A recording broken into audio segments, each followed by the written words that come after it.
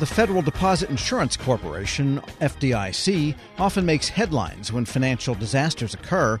It also performs daily work of bank examination, policy development, and making banking data available to the public. Behind all of that, though, is the Division of Administration, which makes the whole thing keep going. For a behind-the-curtain look, we turn to the newly appointed director, Dan Bendler. Mr. Bendler, good to have you on. Thank you, Tom. It's a real pleasure and honor to be on your show. And what's it like to be the unfamous in charge of the unseen parts of an agency that's often very much out there in the public, especially everybody uses banks? Well, as you pointed out, the FDIC has a very outward public-facing persona. But behind that, an awful lot of outstanding professional employees who make this corporation run, who do all the behind-the-scenes work that turn the lights on, award our contracts, hire employees, provide our standard of living at the FDIC, and overall just make this a great place to work. And so to be in this position right now, to lead one of our support organizations in the Division of Administration, it's just very, very exciting. And you've been there a long time, and in that period of time, the nation has gone through a couple of banking and financial crises where maybe the resolutions numbers rise sharply and then fall back to normal. What's it like? Is it a roller coaster in there in the administrative office, or does it pretty much tick along regardless of what's going on externally? It's a combination of both. So we are challenged and have opportunities for our steady state operation. So during peacetime, where we are now, where banks are doing great and we have very few failures, we still bring on employees, we award contracts, we make sure our leases and facilities are first class. But, we say here at the FDIC that readiness never takes a holiday. So even during peacetime, and should I say, especially during peacetime, we are preparing for the next crisis. And it doesn't necessarily have to be a financial crisis. It could be a cyber event. It could be a natural disaster. So within the Division of Administration, we never rest. We never can breathe easy. While we're always looking forward, always preparing for the next crisis. It strikes me that one of those crises could be a major bank or a chain in some city that is itself hit with a ransomware attack, which is an unusual type of situation that would invoke FDIC activity, because it's not as if they made bad loans or somehow had a liquidity crisis. This would be something like a meteor striking a bank. That's absolutely right. So it's a whole new world, and there are new threats that we never could have imagined even 5 years ago, much less 10 years ago. So repositioning ourselves and bringing on the type of talent, the quality, disciplines, and background to manage through these risks and prepare us to deal with those type of crises, Tom, man, it's a little bit scary on the one hand, but it's also really exciting. And it's just about being ready, paying attention, making sure we're well trained, that we're talking to our employees, that we're talking to our banks and other regulators, so that we are well positioned, well poised to step in if needed. And I guess you've implied the answer to this question, but I want to ask it explicitly. The name Division of Administration could apply in any administrative part of any agency doing any mission. To what extent does banking and banking oversight and banking regulation and banking resolution, if that's needed, imbue into administration at the FDIC? So at the FDIC, and I know the Division of Administration has different names in different departments or agencies, but at FDIC, DOA encompasses the agency's really four main areas. One, human resources, all things related to hiring, promoting, paying, employees, benefits, all of the things that make us a best place to work at the FDIC. So that's our benefits and our HR group. We also have contracting. The FDIC relies on goods and services to supplement our talent, our needs here at the FDIC. So we are responsible for procuring goods and services in the marketplace in a competitive way.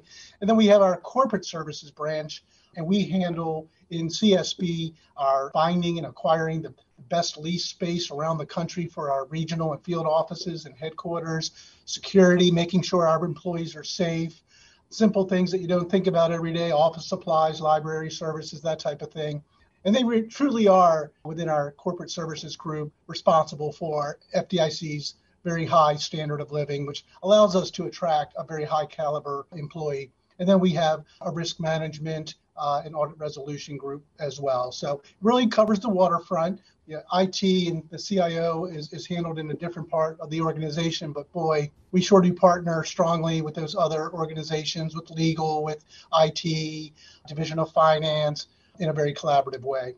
We're speaking with Dan Bendler. He is the newly appointed Director of the Division of Administration at the FDIC. And just tell us a little bit about yourself. You've been at the FDIC a long time. What attracted you to federal service and what keeps you at the FDIC? Well, Tom, I started my federal career at the Department of Treasury at the Office of Inspector General as an auditor. And, that was around the time of the S&L crisis. And I was so intrigued by that. I remember standing in line with my grandmother at a savings and loan institution in Baltimore. She was trying to get her money and was extremely worried about that. So I transitioned from Treasury to the Resolution Trust Corporation, RTC, also in the Office of Inspector General. It was a fantastic opportunity, great job traveling around the country, and then kind of gravitated around the agency, FDIC, when we merged with RTC, and worked in various roles, different capacities. And I never would have imagined that I would have stayed in the same organization for as long as I have. But it's been such an incredible opportunity. The people, the challenges, the opportunities just really intrigued me. And, time goes by pretty quick. So here I am. And listeners can't see us talking over a video conferencing platform, but you are in the office. I can see that federally issued furniture right there behind you and on either side of you. How has the pandemic affected the administration office of FDIC? In really quite a profound way. We have, like other agencies and departments, we've been mostly in a mandatory telework capacity, which means we've had to pivot on a dime and learn how to do everything that we're accustomed to doing here at the office remotely. Onboarding, facilities management. We still have to award contracts. And that's not something that we can simply put off, right? So it really required us to be innovative, creative, resilient, look at things differently, and always move forward. We've relied heavily on technology, partnering with our other organizations to get the job done. And that has been the case throughout the FDIC. So yes, today I snuck into the office for a change of scenery and get away from my young dog who insists on playing constantly while I'm working at home. But most FDIC employees right now are either in a hybrid work environment or mostly working at home. Dan Bendler is Director of the Division of Administration at the FDIC. Thanks for joining us, and thanks for taking us for that look behind the curtain. My pleasure. Thank you for having me. We'll post this interview at federalnewsnetwork.com/Federal Drive. Subscribe to the Federal Drive at Apple Podcasts or wherever you get your shows. Hello, and welcome to the Lessons in Leadership podcast. I'm your host, Shane Canfield, CEO of WEPA, and today I'm thrilled to be joined by Melissa Bradley, the founder and managing partner at 1863 Ventures, an investment company focused on bridging entrepreneurship and racial equity, and accelerating new majority entrepreneurs from high potential to high growth.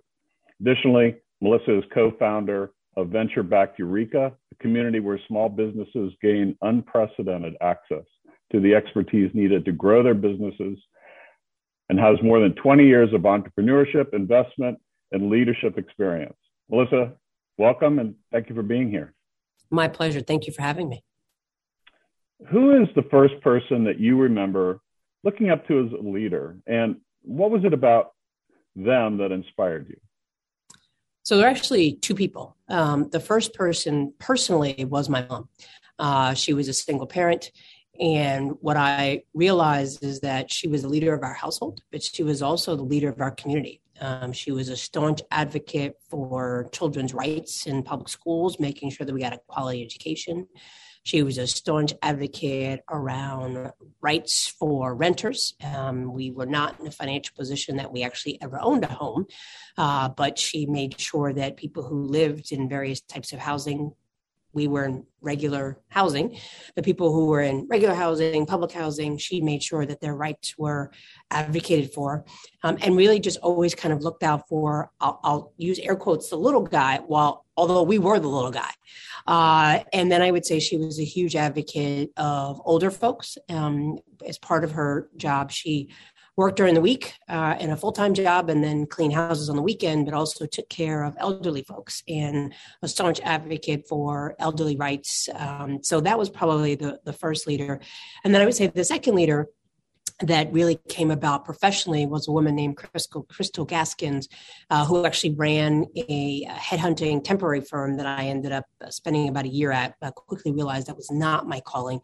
But in a world where you are constantly managing the powers that be that want to hire all these people and move people around, and the folks who are sometimes in vulnerable positions and obviously seeking a job, she would always manage to treat everyone with the ultimate respect. And part of the business was actually managing hotels and getting service workers to show up. And that's a tough job, right? To try to motivate people who barely are getting paid enough under not great conditions. And so she taught me three things. She taught me how to be a motivator, and that recognizing leadership is not mandating, but motivating. She taught me that leadership is not just reporting up, but also reflecting and supporting those who may be underneath you from a hierarchical structure.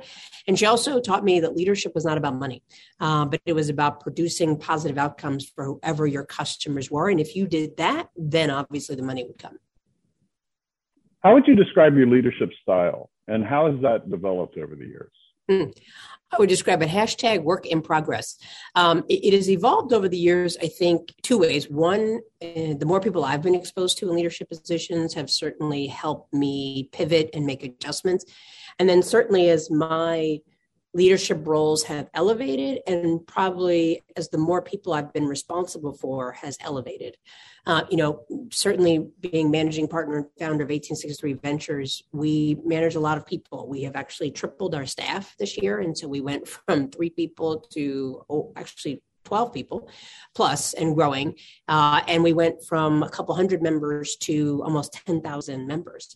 And that's a big deal. So my leadership style has evolved in terms of more people that I have reporting to me. I think I focus on autonomy. I'm very clear that my role is to help other people be successful. I do set very clear deadlines. I try to do a good job of kind of projecting what is the overall mission and vision, what are the KPIs and OKRs that we need to hit. And then I feel like I need to get out the way. I need not be a micromanager. I need to recognize, particularly since COVID, that people have kids, they have lives, they have ways that they know how they perform best. And so we now have people who work for me all over the world. And as long as we meet our deliverables, I don't need to know that you're sitting in a cubicle or sitting at your computer from 9 to 5. And that's because I've been at those 9 to 5 jobs where I literally had nothing to do, but I knew I was told I had to be in the office. And it just seemed like a complete waste of time. And so I'm really laser focused on outcomes and productivity and advancing the vision and mission, and not on what does it look like? Because I think successful work looks different for everyone. And then I would say more externally, as we now have grown to lots of members and we have a social media presence and I talk to people, I'm mindful that the probably the most important from an external perspective about my leadership is that I am mindful that I am modeling not just for myself, but particularly for other leaders, and particularly Black women and certainly gay Black women. There are not a lot of us. You mentioned that I'm a co-founder of Eureka, so I'm fortunate enough to be in the first 30 or so Black women that have been supported through venture capital, which is a sad statistic, but for a different topic. And so I'm mindful that people are always watching me. And I would say that certainly as a Black woman, people are always watching you, not always for the better and cheering you on, but waiting for you to make a mistake and slip up. And so I'm mindful that when I step into a room or I show up somewhere, I'm not just representing Melissa Bradley and my immediate family. I'm representing all of my members and potentially sending a signal effect of what other people are going to expect as Black women. And the final thing I would say that definitely has evolved since now that I'm over 50 is that I feel a much greater freedom to say what's on my mind. than I did before. And I do that. I probably said what was on my mind before, but in a way that was reflective of my frustration and anger with the system. And now I say it with the level of calmness and the expectation that it's important that we are honest around what do Black communities experience, and to phrase it in a way not based on anger, but really using data. And so I would say I've consistently been a staunch advocate for Black and brown communities, but has evolved from being very reactive and saying, well, don't do this and don't do that, to saying, let me explain to you why I think it's important that we take this up, and really letting the facts drive the discussion. Some of that probably comes from the fact that I've worked in 2 presidential administrations, and we all know that just goes back and forth, and oftentimes based on rhetoric and not fact. And having 6 kids in a world of social media, I think there's something, the art of conversation based on facts and data has devolved to opinions and pundits. And I think that's a challenge around leadership, because your job is not, in my mind, to convince people, but to inform people and allow them to make decisions for themselves. I saw you on a post with a Washington Post interview, and you were amazing. And it's interesting to listen to you describe what you just said, because I could see all of that reflected in how you responded there.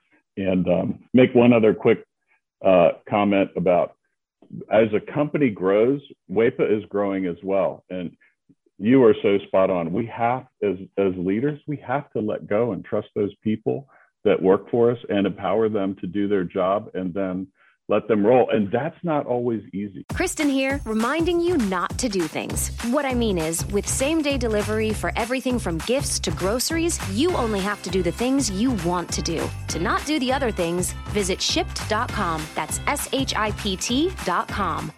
When you think about something that brings out the best in us, it usually involves helping someone else.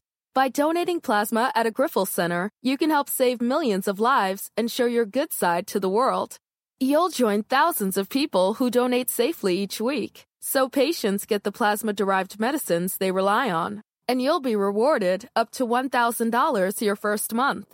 Learn more at GrifolsPlasma.com.